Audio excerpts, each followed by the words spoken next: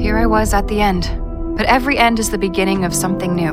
That's if I survive this. I was up against the man who taught me everything I know about survival, treachery, and the criminal world.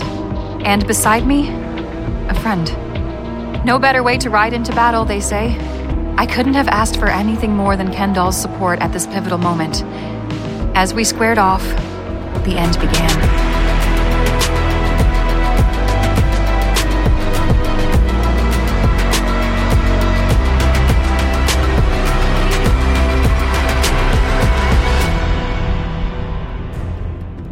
Veronica and Ken-doll square off against the Master and Tyler. Nobody moves. Ken-doll keeps her gun aimed at Tyler. Tyler does the same. Veronica has her eyes fixed on the Master.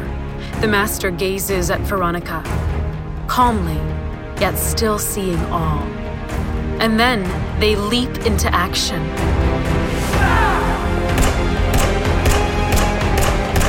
Tyler fires continuously at Ken-doll. Ken-doll is fast, but the bullets are faster. One grazes her upper arm. And then Ken-doll unloads a barrel full at Tyler. Tyler ducks behind the metal column. Damn it! Veronica takes on the Master. Master and Pupil begin their fight. The Master fakes a few moves before landing a blow on Veronica's face. Is that all you got, old man? Veronica taunts the Master. She knows that the Master's brute strength and experience make him more than a match for her. But the Master isn't someone who attacks with words. That's Veronica's forte. In return, Veronica fakes a few moves and throws a roundhouse kick that the Master blocks. She converts that to a scissor kick and hits the Master squarely in the face. The Master staggers back, bleeding from his mouth. What's the matter, Rikish? Angered by Veronica's continual use of his real name, the Master grabs Veronica around the throat and slams her onto the ground. The wind knocked out of her, the Master begins pummeling Veronica on the ground. In the meantime, Ken-doll and Tyler continue their fight. Ken-doll fires at Tyler, but the metal beam covers him too well. Ken-doll runs out of bullets. Tyler takes this as an opportunity and comes out of his hiding place. He fires at Ken-doll, who runs for cover. Ah! Son of a... A bullet hits Ken-doll's shoulder. With rage, Ken-doll then throws her empty gun at Tyler. The gun hits Tyler squarely in the forehead, throwing him off balance. Ken-doll runs up to him and sweeps his feet out from under him. Tyler falls to the ground. He takes aim at Ken-doll, but Ken-doll is faster.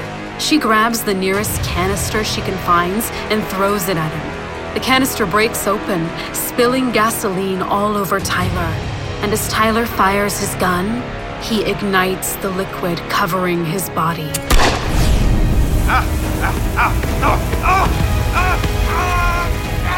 But the gunshot finds its mark. It hits Ken-doll in her thigh, and she slumps to the ground. Bitch! As Tyler burns to death, the Master and Veronica are still entangled at the far end of the garage. Hearing Tyler screaming distracts the Master, who has Veronica in a headlock. Veronica elbows the Master in the head, sending him sprawling away. She capitalizes on his pain and kicks him in the knee. Veronica kicks him again. And Veronica breaks his knee. She stands over him, but the Master does not give up. He surprises her with a hit to the face. The Master grabs a crowbar and sweeps Veronica's feet. And he props himself up using the crowbar and is about to bring it down on Veronica's skull. But Veronica is quicker. She evades the blow and kicks the broken knee. Veronica grabs the crowbar and knees the Master in the face. As the Master falls, Veronica stands above him, crowbar raised, ready to kill. Do it. The Master looks up at his student, at the face of death. Do it. Kill me. Prove me I taught you well. No. Veronica throws the crowbar aside. I was never one to kill. And with that, she does a spinning back kick to the master so hard, she knocks a few teeth loose. The master falls out cold.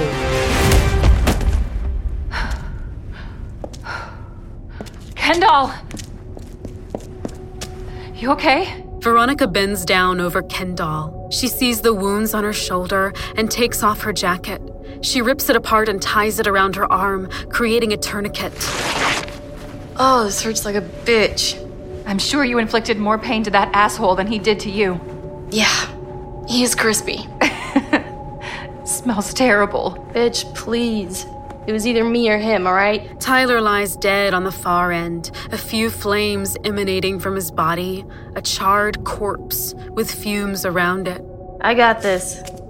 Go tie up the master before he wakes up. Yeah. Veronica ties the master up and phones Jake. Hello, Jake? Babe, where are you? Lexington.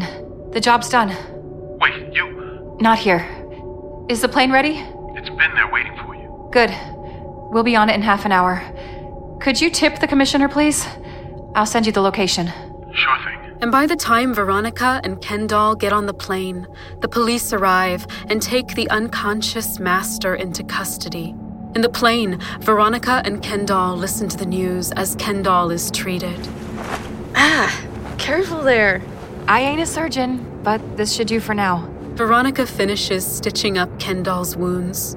Ken-dolll tries to focus on the screen, showing images of the master being put into a police car. Turn that up, will ya?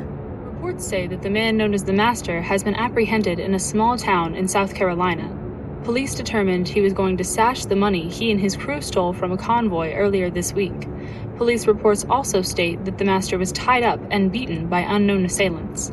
It is believed that this may be the work of vigilantes. Vigilantes? Additionally, 3 more bodies were found. 2 being unidentified men, and the other, Humberto Ricardes, the owner. Veronica turns the volume down. And that's a wrap. There is silence between the 2 friends for a while. Thank you for helping me. Don't mention it. I really needed to get my hands on that son of a bitch anyways. So what was that you were calling the master? Rikish something? Rikish. That's his real name. Rikish Patel.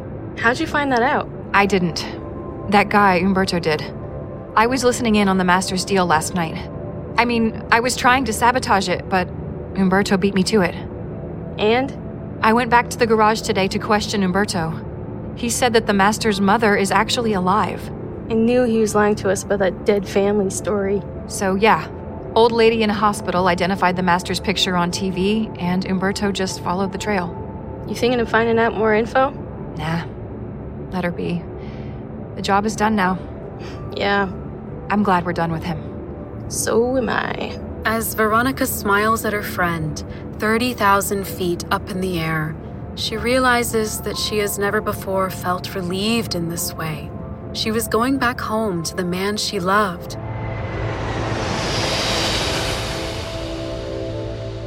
When they land, Jake is waiting for them. When she sees Jake, Veronica comes running up to him and jumps into his arms. They kiss passionately. Oh, I've missed you. I've been so worried. That you were gonna lose me? Yeah. I ain't going anywhere without you again, honey. You hungry? Starving. So, I was thinking, this deserves a celebration, doesn't it? You really think it does? Of course. My girl's former criminal employer is in the hands of the police, courtesy of my girl herself. So yeah, I think it does. Alrighty then. Let's do it. Ken-dolll starts to limp towards them. She has a big smile on her face that changes into pain every time she puts her weight on the bad leg. Don't mind me. I'm alright. Thank you, Ken-dolll. You're welcome. And besides, I've never flown in a private jet before. Happy I can help.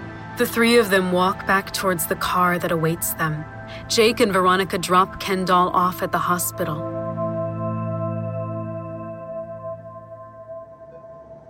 You sure you're all right?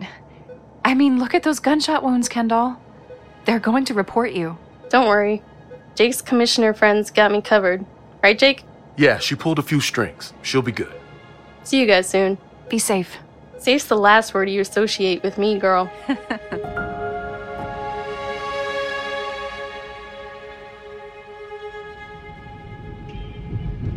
As they drive back to Jake's apartment, Veronica rests her head on Jake's lap, looking deeply into his eyes. What are you thinking? Just how perfect you are for me. Anything else? That I owe you a few things. Now that I haven't forgotten.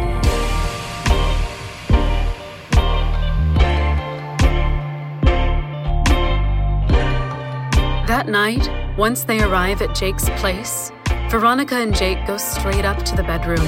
They rip each other's clothes apart, trying to claw their way to the other person's skin. And when they do, they make sweet but fierce love.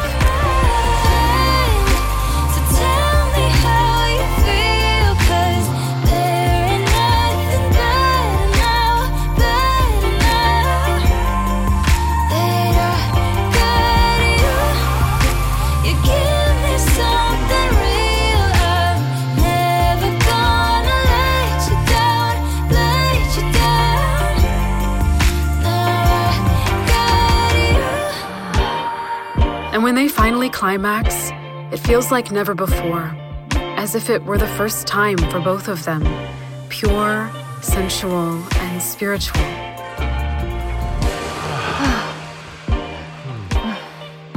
As Veronica falls asleep on Jake's chest that night, she is no longer the criminal trained in evil ways. She is the soft woman who craved love and finally found it. And he is not the millionaire businessman. He is instead the man who feels like a king lying down beside his queen. And so that sweet night slowly passes into morning.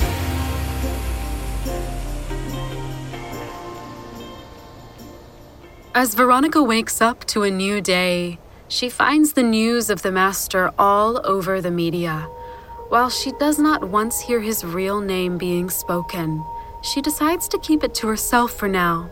Additionally, her name is brought up in the media as the victim of the master's plot, and her transformation from vindicated criminal to victim to heroine comes full circle that day. Babe, Atlanta Mornings, the TV show, is calling. They want to do an interview with you. What? Why? You're a celebrity now. What do I tell them? Well, okay, I guess. Great. Multiple calls like that arrive the same day from news agencies and other media. The spotlight turns back to her. Later that evening, the commissioner pays them a visit. Commissioner, come in. Hello, Miss Kilter. Is Jake in? Yeah, he's in his study, making a few calls. Please, sit. Actually, I came here to talk to you. Me? Yeah. You see, I apologize for mistrusting you earlier, for not believing your story about the master. Well, you don't need to apologize, Commissioner. You were merely doing your job, and, being skeptical is part of it. That it is. So the master has been brought back to Atlanta, where he will await trial for his crimes. That's good to hear. Also, we've managed to apprehend a few more members of his crew. Strangely enough, they all say that you were 1 point a part of them. Yeah, right. Isn't that what the master would have wanted them to say? Yeah, that is what we believe, too. The commissioner nods and agrees with Veronica. But the commissioner has been at this job for a long time and knows that Veronica is not all the way honest about her involvement in the master's crew. Either way, the threat on both you and Jake's lives are pretty much gone now. That's a relief. Jake's like a brother to me. Take good care of him, okay? Or I'll lock you up. I will. He loves you a lot. I know. And then, again, there is a knock at the door. Now who's that? Let me check. Oh, hey, Rochelle! Ken-dolll. Thought we'd pay you guys a visit. How are things? Oh, hey, Commissioner. Miss Morris. The commissioner sees Ken-dolll, and although her eyes narrow, she nods at her. Well, I'd better get going. Not so fast, Commissioner. Jake comes out of his study and shakes the commissioner's hand. Thank you for everything. Always. Wait, why don't you stay for a drink? I don't know. Come on, Commissioner. Have a drink with us. Well, if you insist. Yes, we do. Take a break and enjoy yourselves. Isn't that right, ladies? Of course. Cheers. And then the unthinkable happens. A bullet rips its way through the living room and hits Jake in the sternum. Jake! As Jake falls down, the bullet lodged firmly in his chest, chaos erupts. The atmosphere of enjoyment is immediately broken. Jake, baby, no.